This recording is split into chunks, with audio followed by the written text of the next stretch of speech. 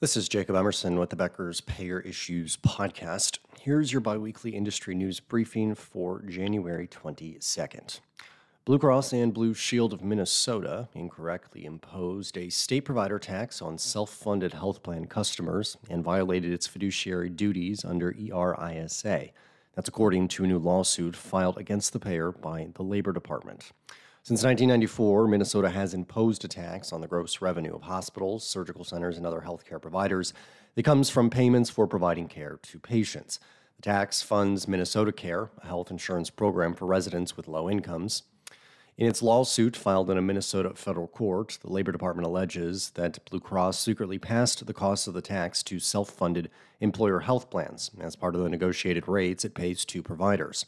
State law does permit the tax obligation to be transferred from providers to third-party contracts for the purchase of healthcare services on behalf of a patient, but the provider must specifically request that tax transfer. According to the lawsuit, Blue Cross has for years unilaterally caused the self-funded health benefit plans for which it serves as TPA to compensate Blue Cross's in-network providers for amounts they owe under a Minnesota provider tax, amounts the providers never billed or passed on to the plans, without authority to do so under the plan's governing documents. Between 2016 and 2020, Blue Cross allegedly collected at least $66 million from self-funded plans under the provider tax. The payer currently serves as third-party administrator to 370 self-funded plans in Minnesota. According to the lawsuit, by exercising discretionary authority over the plans in this way, Blue Cross acted as a fiduciary of the plans and violated ERISA's fiduciary standards and prohibited transaction rules by asserting its own interests over those plans. The payer told Becker's that the company cannot comment on specifics of active litigation, but it strongly believes the underlying claims in the Department of Labor lawsuit are without merit and based on unsupported interpretations of the Minnesota provider tax law. They continued, saying that their negotiated payment rates incorporated all applicable taxes and fees and reflect their commitment to ensuring every member has access to affordable, high-quality care. Well, coding intensity and the types of enrollees who select Medicare Advantage plans will drive an additional $88 billion in payments to the program in 2024, compared with what traditional Medicare would receive. That's according to new estimates from the Medicare Payment and Advisory Commission.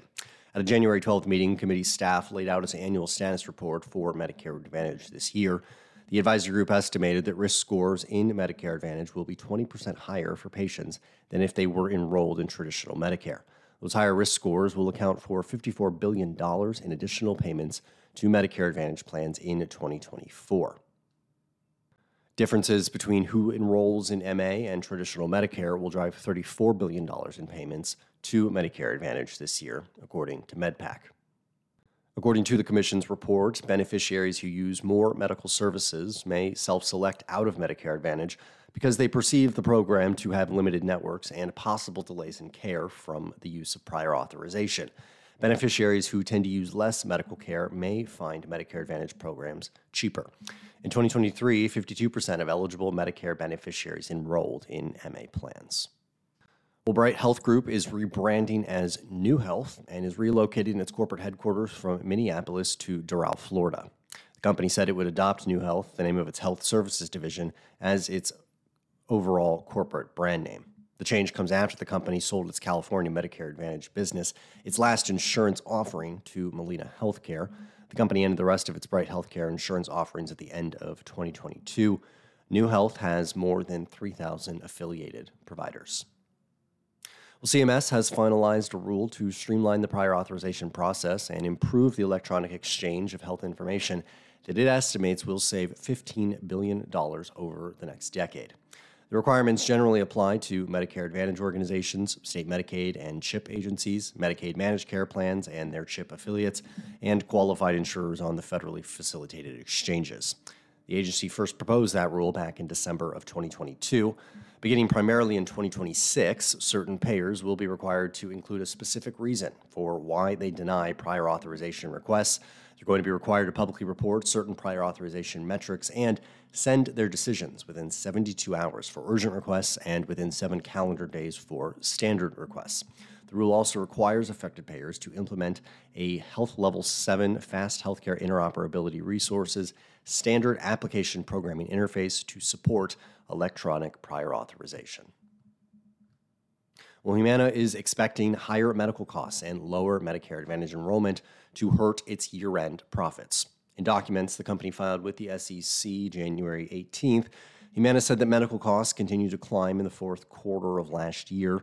Humana reported a medical loss ratio of 91.4% in the fourth quarter. That's compared to the 89.5% it had originally predicted. The company's full-year MLR in 2023 was 88%. That's higher than the 87.5% the company predicted. Higher inpatient utilization and increased outpatient surgeries and supplemental benefit use drove that increase, according to the company. Humana, quote, worked diligently throughout the year to leverage the strength, scale, and agility of the organization to offset the elevated medical costs with various administrative cost containment, productivity, and other initiatives, the company said, but it was unable to offset all of the rising medical costs. Humana cut its projected adjusting earnings per share guidance for 2023 based on those rising costs. It expects to report $26.09 in adjusted EPS for last year. That's down from $28.25 it had projected back in November.